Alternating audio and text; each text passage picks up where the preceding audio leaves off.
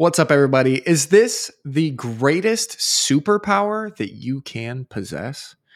Hey guys, I was just sitting here this morning, trying to figure out what to write to you all. I honestly want to help you out every single day, and sometimes it's hard to think of what will have the most impact. So I was literally just asking myself, what is the biggest difference between myself and some of my less successful peers? Again, I'm not trying to say that I've made it, far from it, but if there's one superpower that I think that I do have that most people don't. If this helps you guys, please make sure you let me know in the comments and share this with someone. I want to see if this actually hits with anyone, but it all stems from one very famous quote, okay? The quote is, "Strong ideas loosely held. That's the path to success." John Gruber. I'll read that one more time. Strong ideas loosely held. That's the path to success. Dang, if that's not profound, I don't know what is. Let me break it down. Break down this very simple quote really quickly, because it really is quite powerful. It has two elements. Okay. The first element is strong ideas or conviction. I truly believe that conviction is a superpower. That's what John Gruber means with this quote. There are ideas that are weak, right? We've all heard that person that wants to start a business and has an idea, but never actually does anything. That's a weak idea. It lacks the conviction necessary to succeed. And then on the other end of the spectrum, you have dudes like Thomas Edison, right? He tried 5 bazillion times to make a light bulb, and he failed every single time. But he never lost conviction, right? And you're literally reading this right now because of him. I rarely see people with conviction anymore, and it's sad.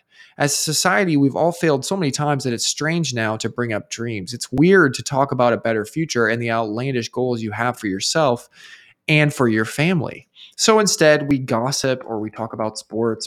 My challenge to you today is to have some conviction. Believe in something so deeply that it spurs you to action. Real quick cheat sheet for developing conviction, okay? A, do your research. B, that's it. I know that may have seemed anticlimactic, but it isn't. Have you ever shopped for something online, something that you really cared about? How many reviews did you read before you purchased? One? If you're like me, you probably read more like 100 and watched every YouTube video about it and called the manufacturer to see if they were legit, etc. That's doing your research. And guess what? When you receive that item and it meets your expectations, you have conviction about that purchase, about that company. You know you did the right thing and nothing can sway you. If I were you and I was starting a business or making an investment, I would do the research. That's what separates the people that try from the people that win. For instance, my students who know that Amazon is the best way to start a business online don't fade away when things get tough. They have conviction to keep going because they've done their research. Number two, part of that quote was loosely held, the ability to change your mind. This might be even more important. The smartest people in the world are not the ones with the PhDs.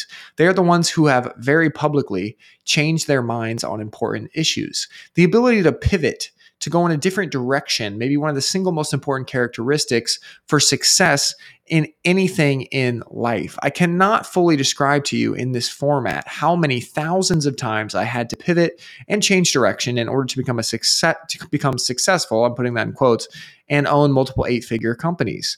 It's almost ridiculous. People think that the path to success is a straight line. It's absolutely unequivocally not. You must be able to change your mind and change it quickly to survive. I like to think of business like this. Imagine you are a caveman. You hear a rumbling outside. That doesn't sound good at all. It could be a bear, could be a tiger. Who knows? So you inch towards the cave opening. Your spear is in your hand. Unfortunately, it's worse than you thought.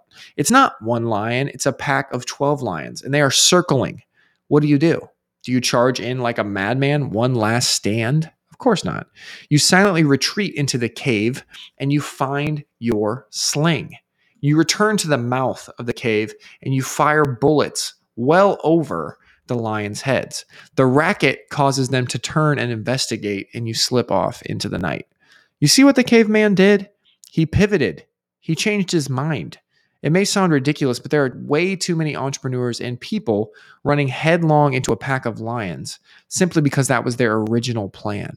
Screw the original plan. Change it. Make it better. But again, I have one tip for doing this well. Do your research. You all know I love Bitcoin, right? It would be super awkward for me to tell you that something changed about it and you should sell it. But I need to. But I need to get it right. I should change that sentence. But I need to get this right. Get this right. So I'm 100% ridiculously committed to my research. Yes, I have conviction about Bitcoin's attributes, but should any of those attributes change, I do my research even deeper. I must get to the truth. I must know, because if the truth has changed, I must pivot. That's all I've got for you today, guys. I hope this helped. Let me know if it did help you guys, okay?